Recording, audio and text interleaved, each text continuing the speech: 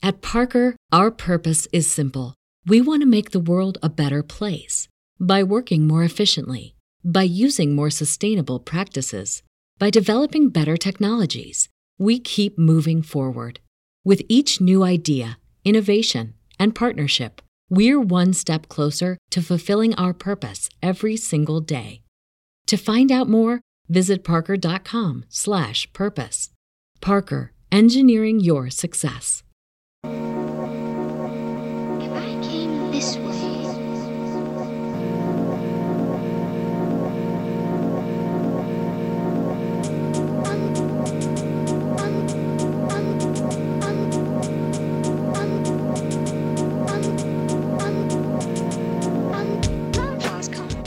Welcome to the Psychovertical Podcast. I'm your host, Andy Kirkpatrick. It's Friday. What day is it? Friday afternoon, and it's podcast time. I have to do a podcast. I've had a cold this week. Like, someone came round, some play date for my son, and he was like a little snotty baby, and then my son got a cold, so he was like snotty, and then I got snotty. So I've not been had any kind of illness for a very long time. So it was so yes, I've been a bit ill this week. So apologies if I sound a bit if I start sneezing or whatever. But I feel like I'm through the worst of it now. So I was thinking what to do for this podcast. Something that's been on my mind this week is, because I'm on tour. I'm on tour, like, starting, I think it's like 20th, 22nd, 23rd. So it's the 20th of this month, like touring around the UK and in theatres and stuff. So, like, one thing I was kind of, I'm conscious of is it's not a good time to be going on tour, and because I think a lot of people just don't want to go outside, like they don't want to go out to the theatres, or they don't even want to go and see James Bond. So numbers are probably going to be much lower than usual. Like the last few tours I've done, I was always like selling out nearly all the kind of venues, like theatres and things. So you get, like, 300 or 400 people coming to, to like a medium sized like theatre. But I'm kind of dreading a little bit this tour, because I think, I don't know if my ego can take it if there's nobody there. But I'm sure there'll always be people. There's always going to be people there. But it was anyway. So it's quite a bit of an kind of a bit of an unknown, really. And because I'm not on social media anymore, that kind of compounds it. Like, I had a message from someone who was like, "Oh, I live in Leeds, and I've just now seen you on tour and stuff, coming to Leeds," and it's kind of like, oh god, like, if I had social media. So Vanessa was like, "Come on, you need to start on social media again." I'm like, I can't go back to social media now. Like, I've I don't actually believe, when someone says, like, I don't eat meat, or I don't drink, or, like, you often, like, if you don't eat meat, you can still eat meat. Like, you can still have a drink if you want to. Like, you should never be, never say never, but you should never be absolute. Like, I'm 100% never absolute about anything. That's my motto in life. So, like, I should be able to go back on social media. Like, it shouldn't be like, this is my line in the sand, I'm not going back to social media.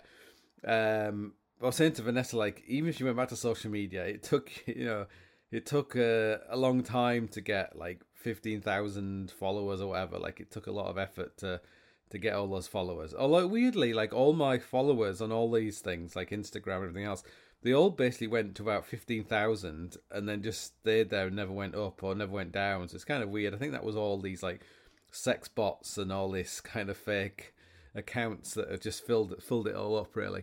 So I was like, if you don't want to have that conversation, like, look, I've come off social media because it's a lot better for my mental health. Because literally the second I go back on social media, I'm just like, it brings me down and depresses me and something. But I think Vanessa's just thinking like, we just need to make some, money and stuff. So it's a bit like the mafia, the kind of, they just kind of get you and stuff, intimidate you. So I did actually react. The thing about Facebook, like on a lot of things like Twitter and Instagram, I think after a certain time they've gone. You can't get them back. But I think Facebook, it's just the nature of Facebook. It's just there. It's like shooting up heroin or something. It's just there, like, oh, go on, have a little bit, just for old time's sake or something. So anyway, I reactivated it. It came wing, and there it was back again.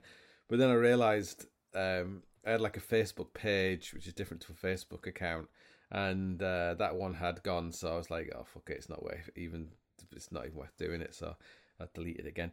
And but even just switching on for those few seconds, you saw all these like messages from people on Facebook, and you're just like, I just don't even want to look at those messages because they're going to be either someone's going to be pissed off or irate or whatever, or they're going to be something else. So I just got rid of it again.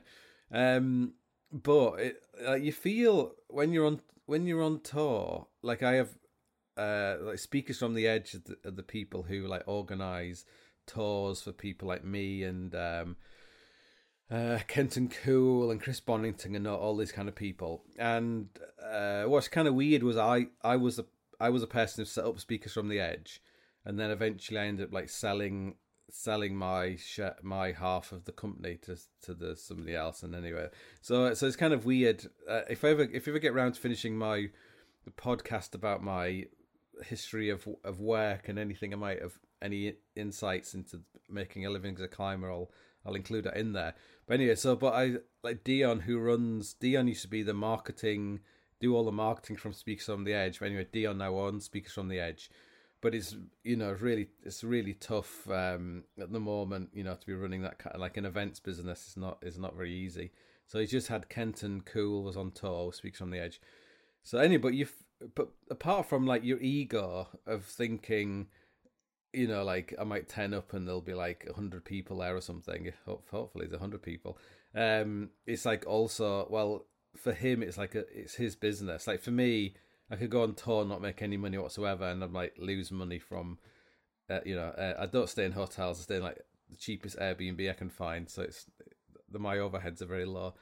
So that's very interesting. That's very important if you're ever going to try and make a living out of something like a business. Is try and don't imagine yourself as being successful, as in that means I can stay in like 5-star hotels and employ someone to drive me around and all that kind of stuff. It's very important to always minimize all your expenditures. So, but anyway, but I feel you feel like me going off social media is just making his job like a lot worse. Like if you got 15,000 people and you say, "Oh, look at this, I'm going on tour," then that's kind of helpful.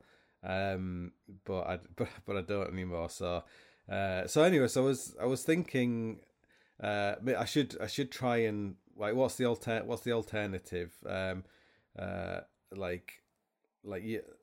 I guess you could put like an advert on UK Climbing, but they don't like me anymore, so they wouldn't do anything with me. So for some reason, and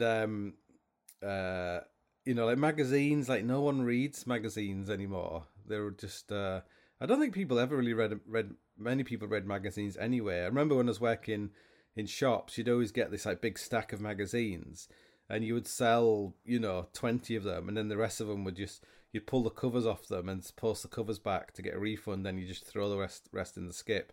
And someone told me that something like 70% of all magazines in WH Smith's just go in the skip, then no one buys them.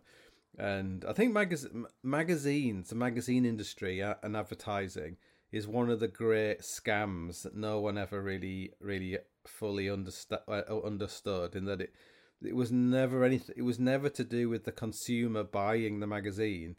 It was to do with leveraging the number of consumers, number of readers you had in order to leverage the highest amount of advertising. So, like in a climbing magazine, full page advert would cost you like £1,500 or something, or more if it was like the back cover or whatever. But if you're looking at something like Vogue or something, or like high end magazines, you're talking, huge amounts of money. So anyway, but no one is reading magazines. I think once advertisers realize that actually no one is actually reading this magazine anymore, they're just going on the internet. We'll just advertise on the internet instead. It wasn't like, oh, we'll have less adverts in the magazine, but we'll just still be making shitloads of money because we have all these people who buy the magazine. Like that didn't work, because that's not how it works. So like that's why a magazine that says it's not going to have any advertising generally doesn't last very long, because you just can't. The model doesn't work. Like a magazine should cost the same as a book. It should cost like 15 quid, 20 quid, and then it would like, like Alpinist magazine has adverts in it, and I think Alpinist magazine just barely scrapes by, and it's got like Alpinist has got increasingly walkified, a bit like all the magazines. I think they're all on the way to, they're all eventually gonna die, because the people who buy magazines are generally the people who don't like kind of walkification of the media that they consume, and the people who like that kind of thing don't buy magazines. So it's it's a lose-lose for everybody. So like if magazines are out, social media's out, it's like, what am I gonna do? Like I know podcasts. Maybe I need to try and get on some other people's podcasts. And so I'm gonna do a podcast with I'm gonna get some people on this podcast, because then I can just piggyback any kind of something on the back of their fame and good looks and everything else. So Pete Whitaker's also going on tour. So I thought I'd talk to Pete Whitaker about making a living speaking and stuff like that, because Pete's kind of not new to it, but he's like at the beginning of that kind of making a living out of talking about his adventures and stuff. So anyway, I was meant to do that today, but because I was poorly, I didn't do it. So so there was like, I've just been on this podcast, the Unconventional Soldier podcast, which will be kind of interesting. I think it's a podcast. It's like a military basically podcast, but it's very. I found it because there was something about it was something about clothing in the Falkland Island, in the war in the Falklands or something, and I ended up coming across this podcast, and it had a very good podcast about this guy who was fighting in the Falklands War, and it was all to do with all kind of stuff. Anyway, so I ended up emailing them and saying how it's like a really good podcast, really interesting. It's very like nerdy. It has lots of it gets really into lots of nerdy kind of stuff. Anyway, but they end up replying, because I have this thing about, I always like to email people and say you're doing a good job, or blah blah blah, because I think a lot of people don't bother. They just kind of, there's so much media out there, we're consuming so much free content, we just imagine it's just there for free, like no one is, people just fire out their asses or something. But the quality of a lot of what people are producing, this is an exception, is amazing.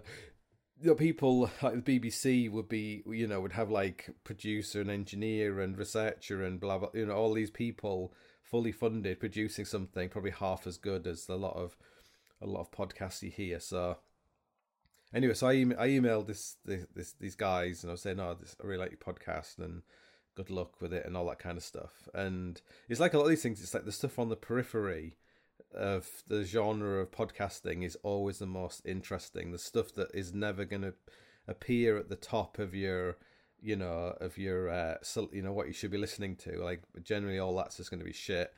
It's all the stuff that's kind of the super niche stuff. Like you'll find some Dungeons and Dragons kind of related podcast, and there'll be an interview with somebody, and it'll be really interesting. Like I've just been listening to this Lex Friedman podcast, and I just listened to this one, I can't remember his name now, American judo judo silver medalist, and that was like I guess Lex Friedman is he's becoming more mainstream podcaster now. Like, he's incredibly prolific in his podcasting, but that was that. Sometimes you listen to a podcast and it just stays with you for ages, and you're always like, oh yeah, I was listening to this podcast. Every other conversation I have is like, oh yeah, I was listening to this podcast, and just kind of blah blah blah blah blah, and but poor old Vanessa just kind of like, she doesn't listen to podcasts. She just, her eyes just glaze over like when I start saying, I was listening to this podcast. Unfortunately, recently, maybe I covered this on on my last podcast, but Vanessa started reading the newspaper. She basically buys, she's just this thing like, I want to start reading the newspaper, so she buys the Sunday newspaper, which she's not to buy the Guardian. Anyway, she's not. Anyway, she buys. They're all as bad as each other. I've realised, like, it's very hard to find. There's all the newspapers as bad as each other in my mind. I could be wrong, but they're all the language they use and the way they say it, the way they frame things. Like, it's very. I think it's always very. Anyway, it's just not. It doesn't lend itself to actually understanding anything, I don't think. Anyway, so she started reading the newspaper, and it takes her about like 4 or 5 days to seem to get anywhere. By the time she's finished the Sunday newspaper, it's Sunday again, ready for the next one. And that's because she's like busy, got a baby and everything else. But she was like, oh, it's so terrible, these Haitian refugees who are being sent back to Haiti and all that kind of stuff. And I was like, you live in fucking west of Ireland. Who gives a fuck about fucking Haitian refugees? I mean, you've just started reading the newspaper, and already it's bringing you down and like filling your mind full of shit it's got nothing to do with you or whatever. Which is a very not very modern way of looking at this kind of stuff. But someone told me that that's kind of very Russian. What's the podcast? The Red Scare podcast. But their thing was in Russia. Instead of Black Lives Matter, it was like No Lives Matter. And I think maybe I've kind of got that No Lives Matter, and I think I've kind of taken that on a little bit, because I think it's just not healthy to be concerned about these things that are not out of your control. So anyway, so I'm always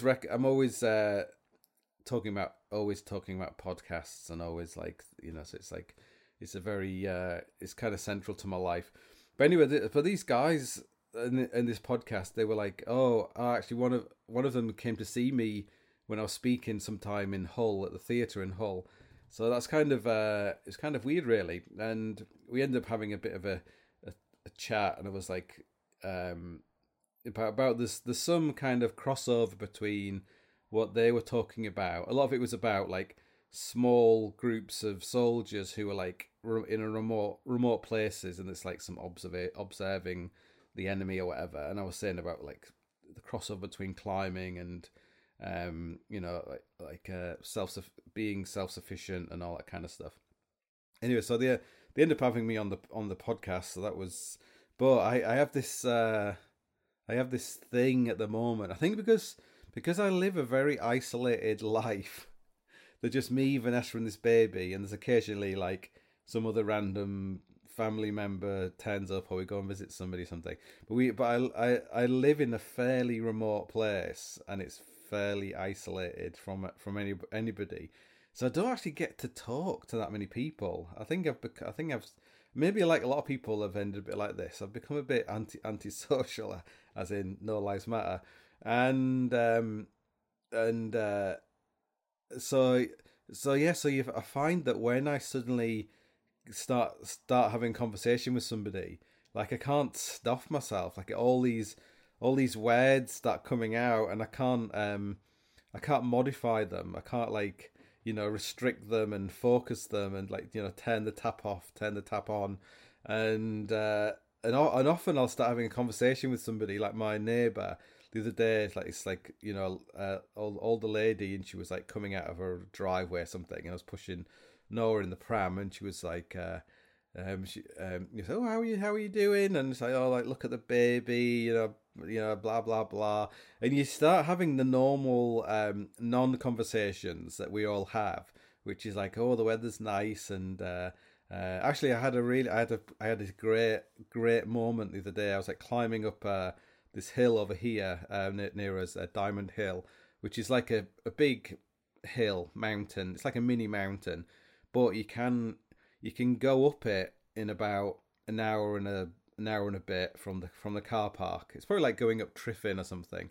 So you can get up it. So we basically drive there with Noah, who's asleep in the car, and you get him in the backpack, and you can get to the top of the mountain before he has to have his food, and then we have like a little plastic chair, and we sit on top of the mountain, and then he has his food, and then by the time he's finished his food, we can get back down to the bottom of the mountain to the car before he falls asleep. And then you put him in the car, and then he has a sleep on the way home again. So it's very it's the timing is very important. Like you don't want him to fall asleep walking down the mountain or whatever. Anyway, so I was walking down the mountain, and there was these like three French women, like young girls, who had been up this mountain. It's like very popular, very touristy mountain. And they were like, oh, do you think it will rain? And I was like, oh, like see that mountain over there? See that mountain in the distance? Oh yes, we can see the mountain. See that mountain over there? If you can see the mountain, it's gonna rain. And if you can't see the mountain, it's raining. And they're like, oh, sacre bleu. Anyway, so I've been dying to use that stupid line for ages. And anyway, Vanessa was like rolling her eyes. She was like, oh, those poor Haitians. So anyway, we do not understand what you're saying. So, so I have this thing where I start just kind of losing the run of myself, and just so I think maybe I'm just starved of any kind of adult conversation with Vanessa. Because what she wants to talk about, I don't want to talk about it, and then what I want to talk about, she doesn't want to talk about. Maybe that's the sign that maybe that's the crux. That's the what's it called? That would be the perfect relationship. Is like two people who don't really want to, have got nothing to say to each other, or maybe that's not right. Anyway, so you definitely don't want to get so all you ever talk about is your kids. Like that's not good. That's not a good thing. So we do talk about other things. I can't think what those things are. She's like very she's not very like, because I've been poorly. I was in bed for 2 days because I didn't want to, because I'm going on tour. I don't want to get turn something that's not very like a cold or something into something else if I'm going on tour. Like start getting really paranoid about that kind of stuff. So but Vanessa's like, she's got no sympathy whatsoever because she never gets ill. Like I think I had COVID in these early podcasts. When I started doing the podcast, I was like ill for like a month or 2 months or something. Like always, like I was basically ill. I think I got COVID in Poland in was it December 2019 or something? Because everyone basically got really ill immediately, and everyone I met got ill afterwards. Like my mom and everybody, Vanessa. So anyway, she's got no sympathy whatsoever. So she's like, what you need to do, like I'm laid in bed, I'm feeling like I'm going to die. It's like, what you need to do is go for a swim in the sea. And I'm like, oh, I think actually maybe just wants to kill me. I don't know. Anyway, so yes, I'm talking to this woman. I'm like doing a really hit chit chat. I think it comes from working in a shop where everyone comes in and they're like, it's just this like chit chat, like, oh, how are you doing? And all that kind of stuff. And you get to the point where you realize that people don't even listen. Like, you'd someone come in and they'd say, how are you doing? And I wouldn't reply. And they'd say, good. As in, I'd say to them, how are you? But I didn't say it. So anyway, so everything's like on this kind of, it's all, is it formulaic? What was it? Anyway, so I don't like doing thingy. I don't really like doing it. So I ended up, like it was my next door neighbour is I think he's on some kind of terrorist. He's kind of an oldish Irish guy, and he is a member of Republican Sinn Féin. So I think he's on some kind of a watch list because wherever he goes in the world, he always gets like really hassled by immigration and all that kind of stuff. So that's often when he's there. It's always an interesting conversation with him um, about him being a terrorist and everything else. He did actually get blown up, but that wasn't his fault. Uh, anyway, we started having this conversation, and then I think I was talking about they'd just been to Scotland, and they were saying how like the lockdown stuff in Scotland was like much stricter than in England. And then I started getting onto like I used to live in Scotland, and I was talking about how much it had changed post the referendum, and that I wrote this article on my blog. It's probably an early article when I wrote something controversial, but it was basically about how going to Scotland and feeling this sense of this um what do you call it what do you call it when it's not anyway, when you have like Catholics and Protestants or whatever, sectarianism, that you felt this kind of division that wasn't there before when I was living there before. And you had like the people who had voted to stay in the union were almost like they were just kept quiet because they didn't have the moral high ground, where the people who had lost, who wanted independence, they had this kind of moral high ground and this kind of poetic truth to what they wanted and all that kind of stuff. Anyway, so I kind of brought this up in the conversation, and I was saying about, I wrote this article, and loads of people said it was bullshit. That's not true. And I said it was like a one-party state. And this was a long time ago. I had this sense it was like a one-party state, and you saw lots of little signs of it in Scotland. And I think now, if someone reread the article, they would say you were like totally right. And also these things that you wrote about were completely borne out in Brexit, which happened a long time afterwards. And also, you could see it. You can see in all over the place this kind of sectarianism that we're seeing. Whether it's to do with wearing a mask or not wearing a mask, whether it's to do with, like in Miley Cyrus or whatever, it's like it's everything. You're wrong. Anyway, so we started going down that road a little bit. We was probably going out the bounds of like an ordinary. It was more like a normal. It was actually more like a serious conversation. Well, conversation as in I was doing all the talking. And then I went into, I think the last podcast I mentioned this idea I've got about, so I started talking about the, that we live in, this idea we live in a simulation. And I think the first time I heard the idea that we live in a simulation was some documentary, I don't know, it was like a long, long time ago. It was like some BBC documentary about time travel. And it was talking about how, would it be possible to time travel? And at the end it said, what we would do because of like the processing power of computers and all that kind of stuff, is eventually we'll be able to have a computer that can create a like a completely realistic model of reality in which everyone in it, all the characters, people, all the non-player characters and all the player characters and all that kind of stuff, would all believe they were real because they'd have all their background and they would have all their blah blah blah. Anyway, so it would be possible through simulation to be able to go back in time. Basically, it wouldn't be real, but you would feel like it was going back in time. Anyway, so I started having this conversation about like, oh, we live this idea we live in a simulation, and straight away like our eyes were going crossed, and I was like, well, I think I got this idea that we don't need to create a simulation.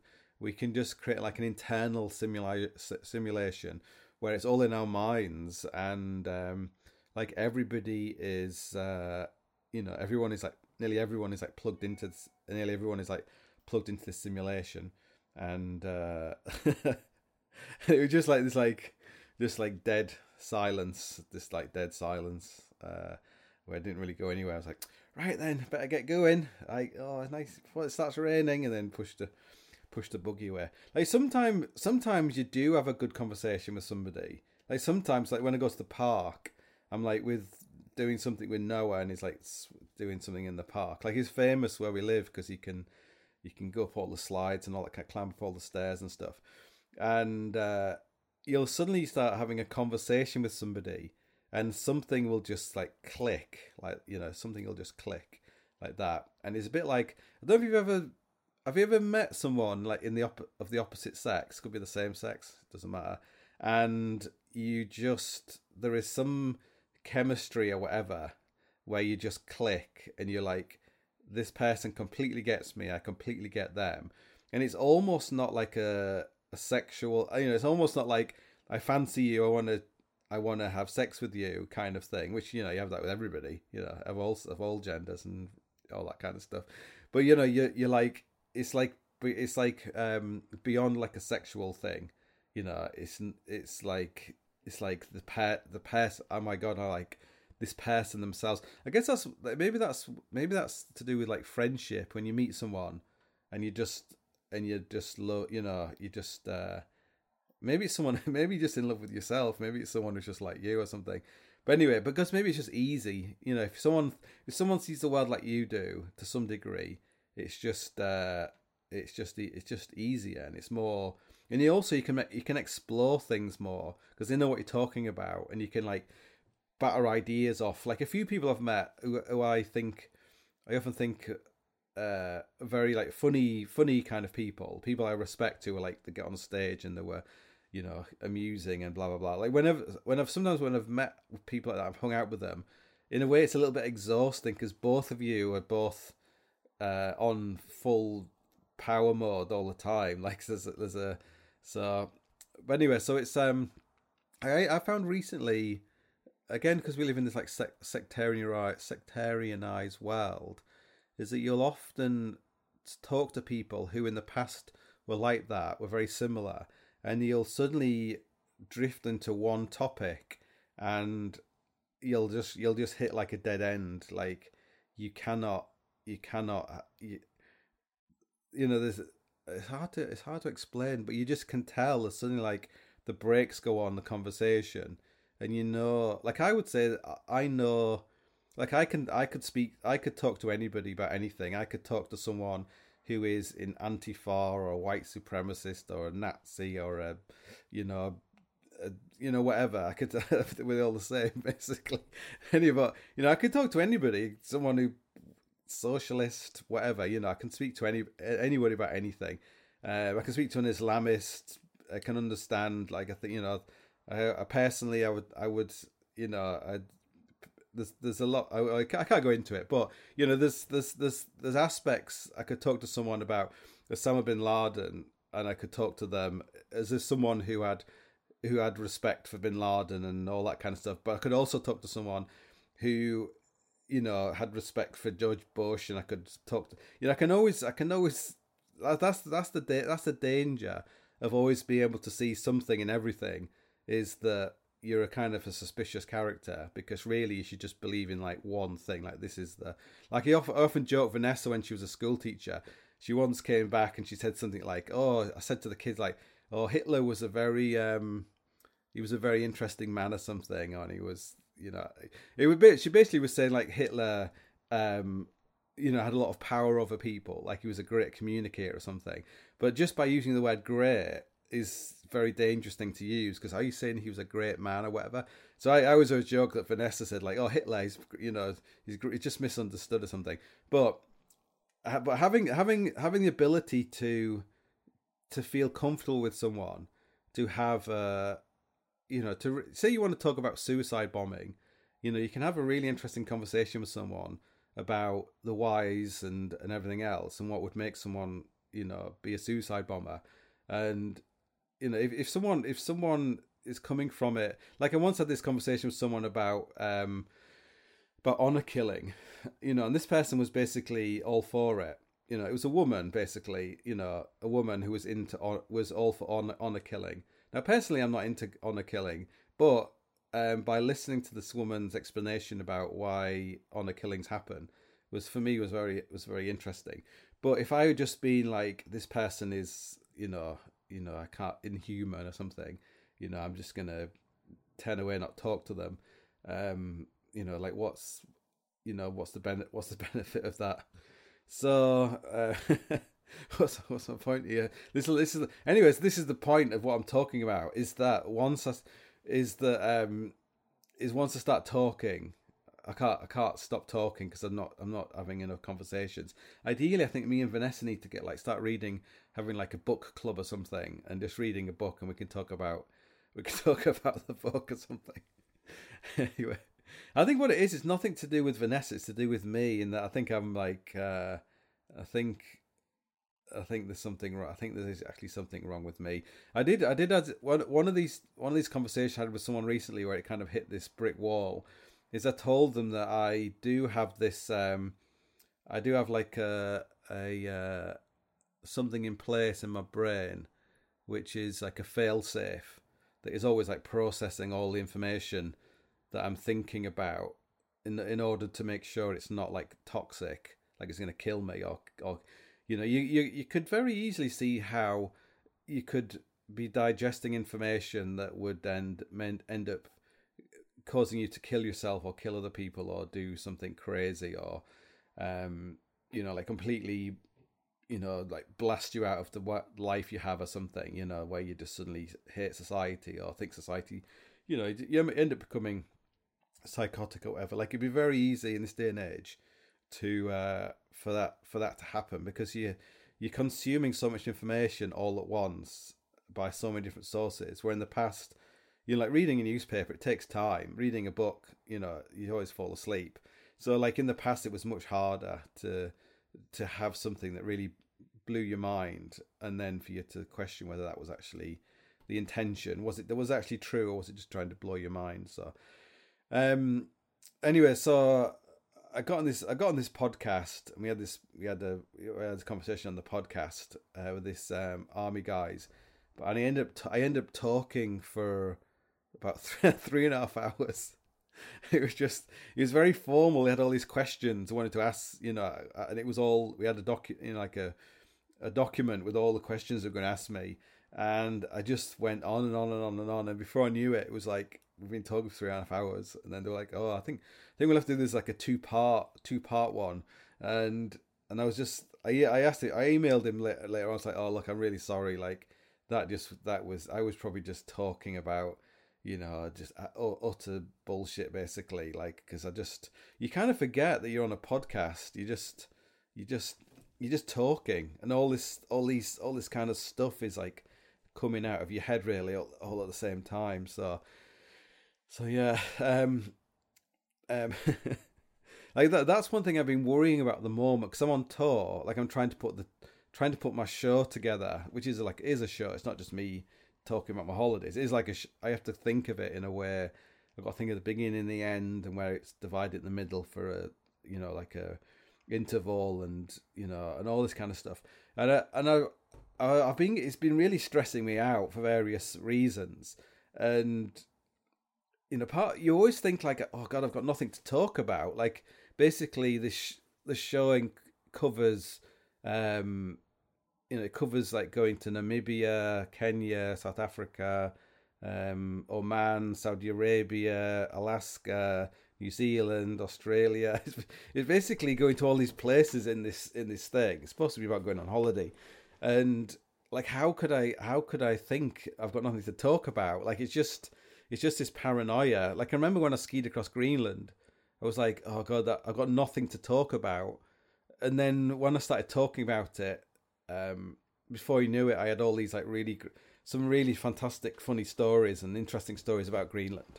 And it's the same with going to Alaska, going to Denali. The same thing was like, well, there isn't really anything to talk about. But as you're telling it, you start realizing there are some really interesting things you haven't really thought about. But ultimately, the problem for me in my mind was like, it's got to be funny. I've gone from someone who was just doing a talk about climbing and going on trips and stuff, to people thinking it was funny. Like, it wasn't meant to be funny. Like, I once had a comedian, Ed Burns, like, come to one of my talks, because we'd been like climbing together, and afterwards he was like, "Oh, yeah, if I give you some advice, it'd be like, when people start laughing, you don't give them any time. You just keep talking over them when they're laughing." And I was like, well, it's not meant to be funny. Like I'm just trying to get to the end. It's not meant to be like proper comedian where they like set up the line and then they kind of wait and start talking again. So if it was funny, it wasn't intentionally so. Like as you get better, if you're on tour, you'll get like a certain line. You just know that when you've dropped this line, like the one of Alex Gamma where he's like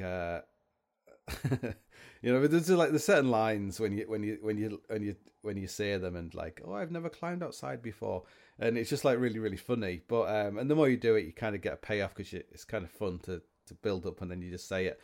But anyway, some of mine I've been thinking like, oh, how can I make this funny?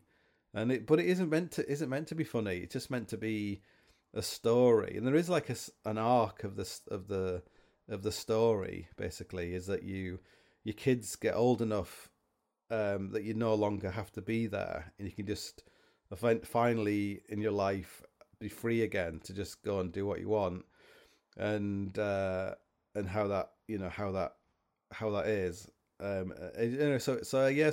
So recently I've been like no, stop trying to think stop trying to make it funny, just tell the story. Just you got a story to tell, just tell it. So anyway, so because I need to promote this tour, I was like I need to get on some podcasts. I need to get some podcasts, and so I emailed like a few people I emailed a few people who in the past had said like, do you want to do a podcast? Now I think because I'm kind of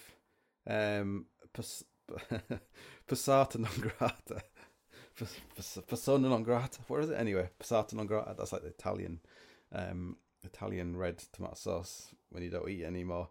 I think a lot of people won't have anything to do with me because I think they always think like I know Andy's okay and he's a good guy, all that kind of stuff, and hasn't got an evil bone in his body. But other people don't know that, and if I have him on my podcast, I might get I might get like slagged off on like Reddit or something. So I can understand why people are spineless, but anyway, so sometimes you kind of send emails to people who you've kind of known all your life, and then you just don't get a response. Maybe they've died or something, I don't know, but you kind of get this impression that you're just not it's like getting an email from like Tommy Robinson or some someone who is an antisocial element or something, who's dead to everybody. So anyway, I sent this email to, I won't say who it was, but someone who's got like a climbing podcast, and I think in the past he'd said something like, it'd be great, and I've known this person all my life, basically, professionally and like and personally, and I think he'd said this. He said something like, "Oh, it'd be great for you to have her on the podcast." And this is when he first started his podcast, and you can talk about anything, but don't talk about all your Unabomber kind of stuff. Unabomber is actually a very interesting person, and he's a very interesting person to study. Why he ended up being who he was. He's probably at the moment he's like a really great person to try and understand, and about the CIA and all that kind of stuff, like shit that's not conspiracy theory is actually true and documented. Anyway, so like maybe climbers, it'd be quite good to talk about the Unabomber because they might fucking learn something that's not just about climbing. Anyway, so I sent this email. It's like, oh, I'm doing this tour, and it'd be good to, I need to do some promotion, and it'd be great to come on the podcast at last or something. And I'm sure we could have had a really interesting conversation because he's like a funny guy, and we've done stuff. We've like been on stage together and stuff in the past, and even non tour stuff. Like I think it'd be quite interesting. My down book thing. That's kind of an interesting thing to talk about because of like that's like going that's basically how I'm making a living at the moment from that book, really, and I'm getting like amazing like emails from people, so that's good. But well, emails are usually half of it is like how amazing the book is and they've learnt so much, and the other half is like all the stuff that's wrong. So anyway, but it's at least the half of it is positive, and the other stuff's positive as well. Anyway, but so I sent this email, and then I just got this response back saying, it's a climbing podcast or something. I only talk to climbers, and that was like the end of the message. So anyway, so I think like later on that day, I think it was like tea time or something, and Vanessa was like what's wrong with you? What's like, is something wrong? And I was like, no, there's nothing wrong, and I'm just thinking about the tour and all that kind of stuff, and blah, blah, blah, blah. And then I brought up this email or something, and she was like, that's it, that's what's wrong, like that email. And I was like, oh no, he's probably just joking or something, blah blah blah. And she's like, no, that's it, that's what's wrong with you, like it's like there's something, that's upset you or something. And there are things like this. I remember there was a picture on Instagram. If someone uses your name on Instagram, it would come up somewhere. It would show you all the people had referenced you on Instagram. And there was a picture of me, and it was basically, when did Andy Kirkpatrick become an asshole or something? And this is probably like 4 years ago, not 5 years ago, but it's probably in my character that little tiny things kind of niggle me, and they niggle me for a reason, because partly it's true, like partly I'm not a climber, and partly I am an asshole. And there's part of me that gets pissed off at that person for saying that, because it's not completely true, and but it is also kind of true at the same time. Or like it taps into that inner, like how many times I've been climbing this year, probably like 3 times or something. Like, does that mean I'm not a climber anymore? And like, and am I an asshole? Like, yeah, probably I am a much bigger asshole than I used to be. Like, I used to be such a not an asshole. I was like, just wanted to be loved, and like just be like a passive passive, just like, oh, just if you just do what you want to me, I don't mind, I'll give you a hand or whatever. I was, just a passive person, just a normie basically. Now normies get really upset if you call them a normie, but it's like that's what's the opposite to not being a normie? Like a not normie? I don't know. Like, who wants to be a not normie? Like, everyone wants to be normal. What's wrong with it? So, assholes are basically, what's that thing? People with ponytails. Behind every ponytail, there's an asshole. Have you ever heard that? Anyways, that was Doug Scott. That was he was the first person to tell me that. Anyway, so this thing is like, it's kind of it's been like niggling me a little bit. And what's kind of weird is I just, all I ever think about is climbing. Like, every day I'm thinking about climbing in some, probably less than I used to, because I've got other stuff on my other stuff to think about. But like, all the stuff that's going on in the world at the moment, like that takes up part of my time. And I don't really consume that much climbing media. Like, I don't read climbing books. I find like climbing websites very, very dull. I find everything to do with climbing actually pretty boring. I think it's to do with, as you get older, it's just a lot of those things just don't seem that important anymore. And but yeah, I'm always thinking about, and part of it's to do with like, in a way, that's kind of how I make a living, is climbing, is either writing about climbing or climbing related stuff, or talking about it. And like I'm doing like a talk for like the Mayo Clinic, which turns out it's not in Ireland, it's in America.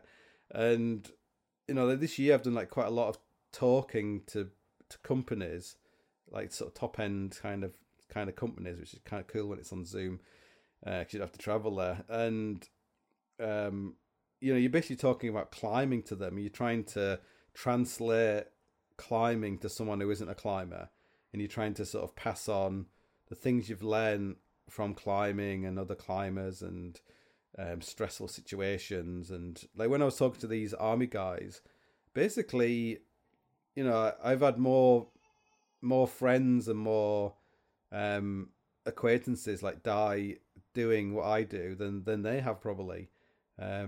Sometimes I'll get like an email. I'll be searching for an email address and I'll find it'll be in like a CC, on an email, and I would say like a third of the people on that email are dead, like from climbing, and that's kind of a, maybe. And I was like, I've been thinking, is there some part of distancing yourself from climbing is a way of trying to distance yourself from dying and climbing, like subconsciously, like it's not just young climbers who die. If anybody saw the film of Tom what's his last name, anyway, Tom's film, BBC film, so not Tom Hargreaves, my brain's gone blank anyway, but you know what I'm talking about. Like, but it's like older climbers, like all these old kind of time Scottish climbers, you're like, they're dead as well, like avalanches and all that kind of stuff. So I wonder if there's part of it where you just like on this tour I'm like looking at all these trips we did, and all of them were basically pretty safe, really. There was nothing too kind of radical, as if, and I think maybe going climbing with your wife changes it a little bit. Like, you don't want to be doing anything super gnarly because you're just terrified of something happening to them, much more so than when you're just with some random stranger you don't really care about. When you can just launch up some route and you don't really care about yourself, you don't really care about them, and that's how you get it done, basically. But when you're with someone you really care about, you just your margins of like error and your your stops, your safety stops are just set differently. So yes, I guess it's a different game though, because I would say this person who said I wasn't a climber is like, climbing's very broad. Like I would say I'm basically interested in having interesting times, really, and climbing is one of the easiest ways to do that. You don't really need a huge investment. Like, if you want to go scuba diving or skydiving or even skiing, it requires a larger investment in time and money, and gear and stuff. But with climbing, you can get on a bus and go to the Alps, and you can get by on not a lot and have like amazing adventures and stuff. And so I think for me, like, that was, climbing was always like the quickest route to having like interesting adventures. And like now I'd really like to sail around the world. I'd really like to row across the Atlantic and all that kind of stuff. It all requires too much money, really, and it's just I have like fantasies about I'll have to build a boat or something, but I just never, I know I'll never get around to it because climbing's so much easier, So it might take you like a year to build your own boat, but it only takes you like an hour to pack your bag to go climbing. So yeah, so I was like, yeah, it's like it's a real problem. It's a real problem if you're like hypersensitive about things, that when people say things, you take it. It really wounds you. I don't think everyone's the same. like I'm not here. I'm not expressing like, oh, this I've got this problem and I'm very sensitive. But it is kind of. I think it's probably in your nature. It's like the yin to the yang of or yang yin. Anyway, it's the flip side. Like if you're a creative person, is you spend a lot of time thinking about everything and trying to analyze everything, and you can write. That's why you can write a massive book about abseiling, like 300,000 words about abseiling, because you really thought very deeply about it, and you've like identified really small details that are actually very important. And it's the same if you're writing like creative writing, is you can identify very small details in someone's character, or the way someone says something, or the way someone doesn't say something, that is kind of quite powerful. And a lot of people can just kind of miss that kind of thing. But it does make you like more like, it's not as easy if you just like, oh, that guy's an asshole.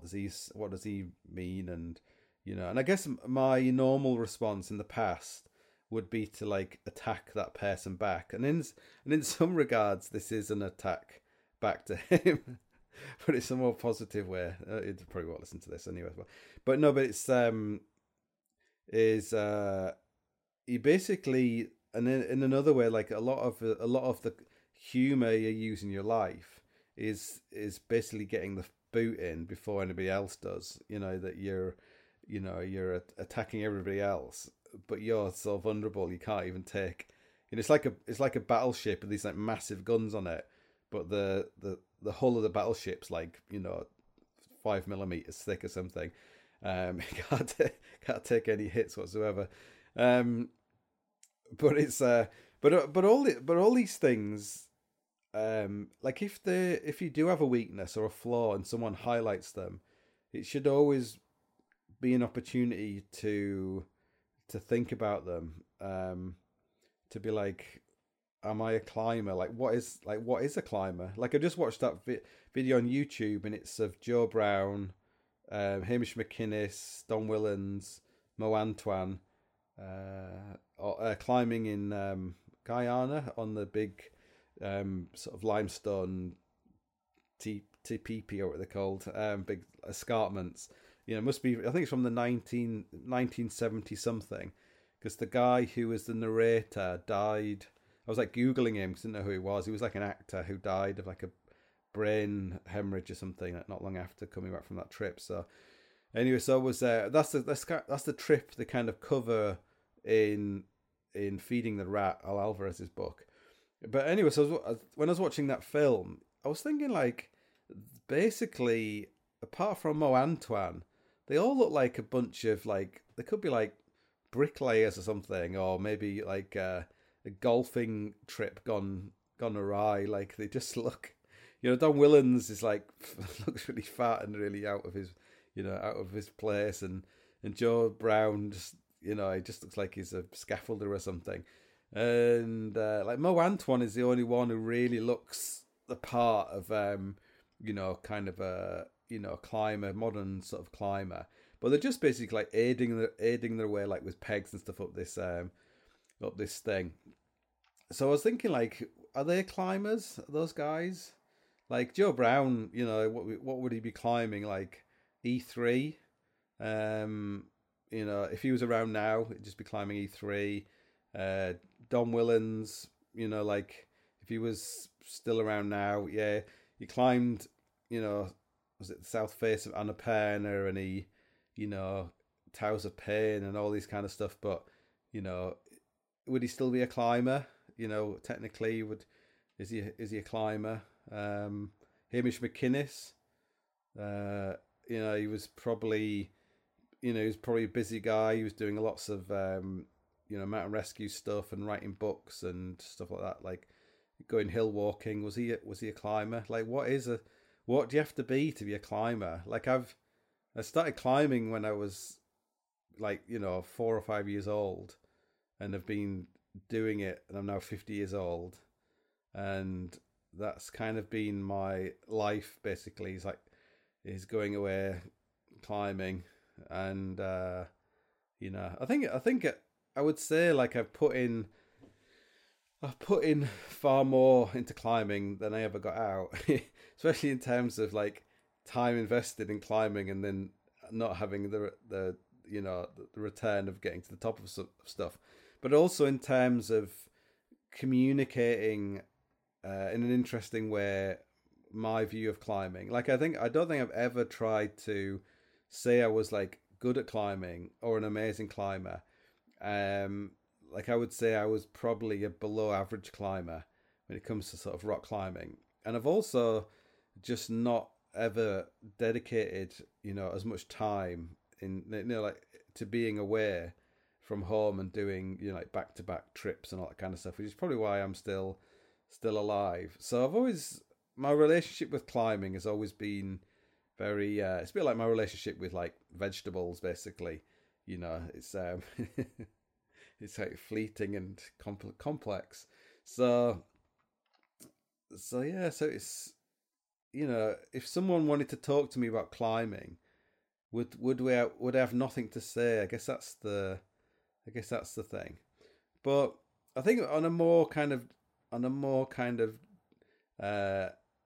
a different level, I guess that comment, which could just be a joke, is climbing because climbing is basically a performance, isn't it? And it's either a personal performance, like like people who play the guitar, like they love fucking playing the guitar when there's someone else there, don't they? Like, I'll just get my guitar out and I just get my amp on. It's like, oh Christ Almighty! It's like people who play the drums, play like bongos or something.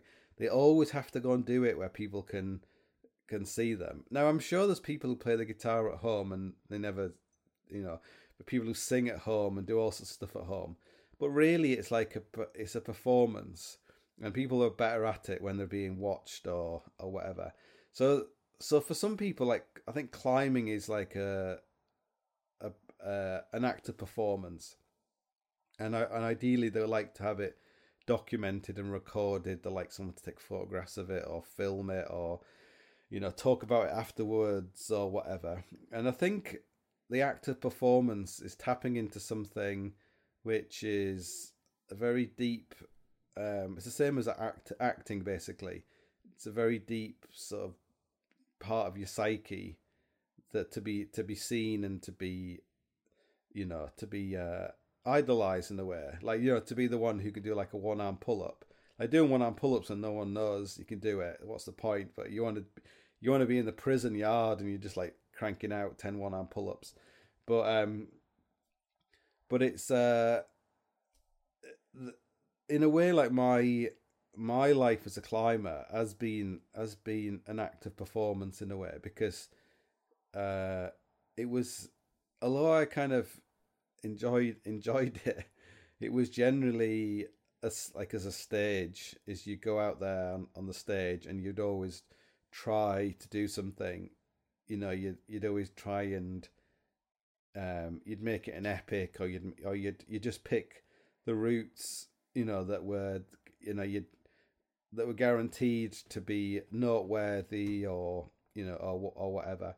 And I suppose like a lot of climbers might be the same, as they get to a point where they want to be doing like the hardest rock routes or the hardest boulder problems, and part of it is that they want to challenge themselves. Like, you have this idea that climbing might be like a combat sport, but instead of fighting your adversary being another person, in a way your adversary is yourself. If that makes any sense.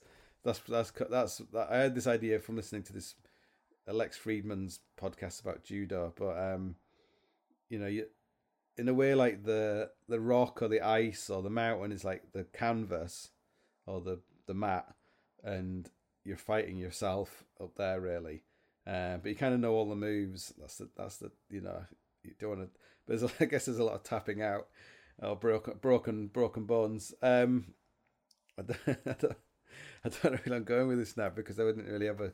But yeah, so it's so ultimately, I think ultimately it really made me this one little comment.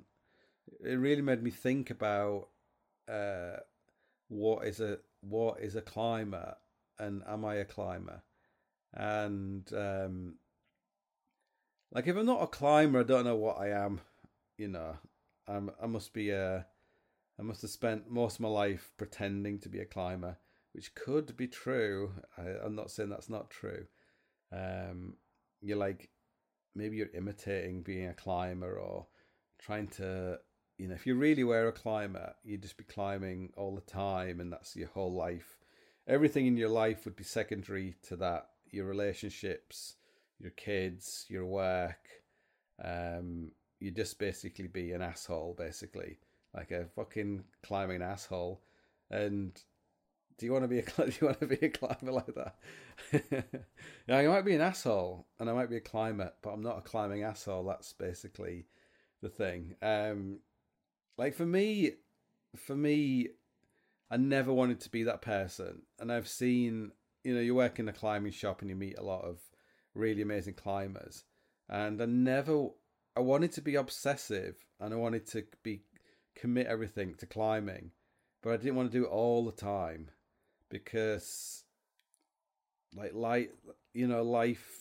I think I had this experience of meeting some very, very old climbers who were basically, their bodies were fucked. All the relationships in their lives were fucked. They basically had no money, no pension, no job, no career, no family, nothing apart from all these interactions with bits of rock all over the place. And they basically it wasn't. I didn't feel like it had worked. It worked out, to be that obsessed about anything. Now, ideally, you just die. You eventually you just keep doing it until you drop down dead. But I think I always had that. I think I always probably wanted to keep my hand in the real world, because I did want to have a relationship with other human beings who weren't just climbers, and I did want to read books that weren't just about climbing. I didn't want to go on holiday. It wasn't just about climbing. And I know people who are such extremists that they wouldn't even talk to people who weren't climbers. Like, they literally had nothing to say. They would probably see some non-climbers as like civilians or something. But for me, I never wanted to be like that, because if you're like judgmental and looking down your noses at everyone you meet, you're just a fucking asshole, basically. If it's all about, oh, I don't talk to that person. Like, there's a great story about Johnny Dawes, who's at some film festival somewhere, and he was talking about fear. He was like, has anybody here like ever felt like real fear? Like really real fear, like you're gonna die, and one move, just blow this one move, you're gonna die. Anyone had that experience here? And this guy put his hand up. Yeah, I've felt like that. And Johnny comes over to him with his microphone. He goes like, do you want to tell us about it? And he goes like, oh well, I was on this V-diff. And he goes, oh, shut up, you don't know what you're talking about. But but if you're always judging everyone you meet by, oh, what grade do you climb? Like someone's, a climb E1 or something, and it's not good, really, because you will meet people who've never climbed anything in their lives, and they're fucking amazing. Like maybe I've told this story on this podcast, but I was sitting outside the coffee shop, and there was this old woman there, and she had like a transistor radio, old fashioned, a tranny, as we used to call it. You can't call them trannies anymore. And she had it up to her ear, and it was a bit annoying, because you could kind of hear it, And I was like, God, why don't you get yourself some bloody iPod or something? Get with the 21st century. Don't make iPods anymore. And anyway, so I was like, oh, what are you listening to? As in, turn it off. And she said, oh, I'm listening to the radio, listening to a tranny. Anyway, so I started talking to her, and turned out she was she was like 90 years old or something. She was like pretty old, and because of like the lockdown, like you could tell she was kind of a little bit isolated and was just basically she was going to this coffee shop and sitting outside because you couldn't go into it like every day. And she did like a walk, and she would come and sit outside this coffee shop. She was still like fit and everything else, but she was like very kind of elderly. So I started having a talk to her, and I was like, "What was it like growing up in Ireland?"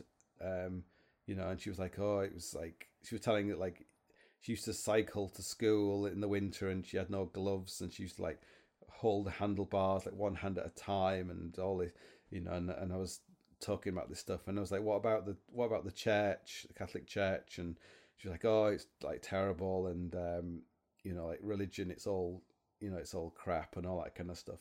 And I said, then what did you do, when you left school? She said, oh, I was a nun. And she still was a nun. She was this like 90-year-old nun. I don't think I ever retired from being a nun. But just had this like amazing conversation with this person with so much like, like humanity and stuff that really opened your mind to like stuff you never like. I have all the time in the world for the Catholic Church. I have all the time in the world for Islam. I have all the time in the world for like atheism and anti-theism and all this kind of stuff, because all of it's kind of interesting. But if I just said to that woman like, oh, what grade do you climb? And she said like, what's a grade? I'd be like, oh, I'm not talking to that person. If they had like the wrong kind of, if they had like a massive chalk bag, or they just had like really crap rock boots, and they'd be like, oh God, I'm not talking to that person. They've got like, look at that. Oh my God, they've got the chalk bag clipped onto their harness. Oh my God, what an idiot. Anyway, so yeah, so I think, although I would say I have had like a life of extreme climbing, I never wanted to be an extreme climber.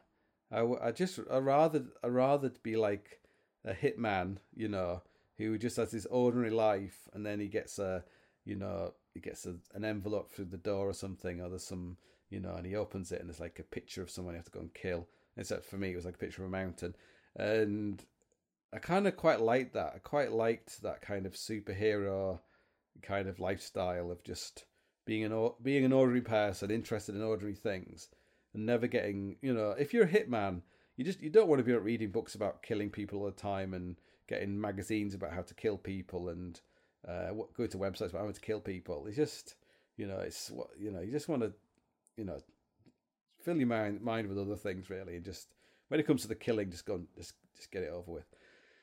So yes, I am a climber. I have decided, and I am an asshole as well. But I think there's room for assholes. At least there's at least some room for an asshole in this world. Where would we be without assholes? Be full of shit, wouldn't we? Anyway, so I hope this little podcast didn't sound too rambling because it was. And I wasn't trying to get back at this person. It did genuinely kind of, I wouldn't say upset me, but it made me think about stuff like that, and it made me think I need to, just to prove to myself, I need to, like, it's not easy to go climbing here because it's like raining all the time, so maybe I need to, make some adjustments to my life to go climbing more or something, or. It's not easy when you got a baby. Anyway, I'm just making loads of excuses up now because I fucking hate climbing. Anyway, check out that video of Mo Antoine, and I'll put a link in the notes for this podcast. It's a really cool little film from the days before climbing got so off its own arse basically, and they were. Maybe you need to go for that old, that thing about if you're like interviewing someone. I think it's some Norwegian soldier guy told me, like, if you're interviewing someone to be in your special forces thing, you need to ask yourself, could I spend a month in a snow hole with this person? And I think maybe that applies to climbers as well. I'm sure it'd be like good fun hanging out with Don Willens and Mo Antoine and all those people. Less so maybe with someone who's like on the Olympic climbing team, but that's probably unfair. I'm sure it'd be good fun. I'll just be talking about their tendons and their, campusing and all that kind of stuff. But I'm sure that's not true. Anyway, so hopefully the next podcast to do, I'll actually be talking to another human being and talking non-stop for like 4 hours. But until then, be safe, you climbers.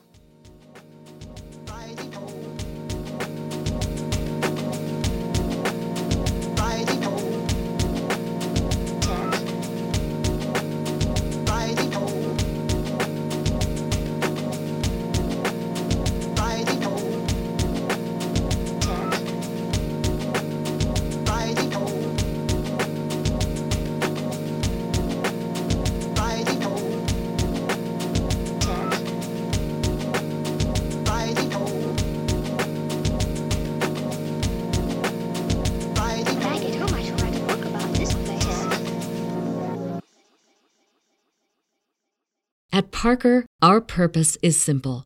We want to make the world a better place by working more efficiently, by using more sustainable practices, by developing better technologies. We keep moving forward. With each new idea, innovation, and partnership, we're one step closer to fulfilling our purpose every single day. To find out more, visit parker.com/purpose. Parker, engineering your success.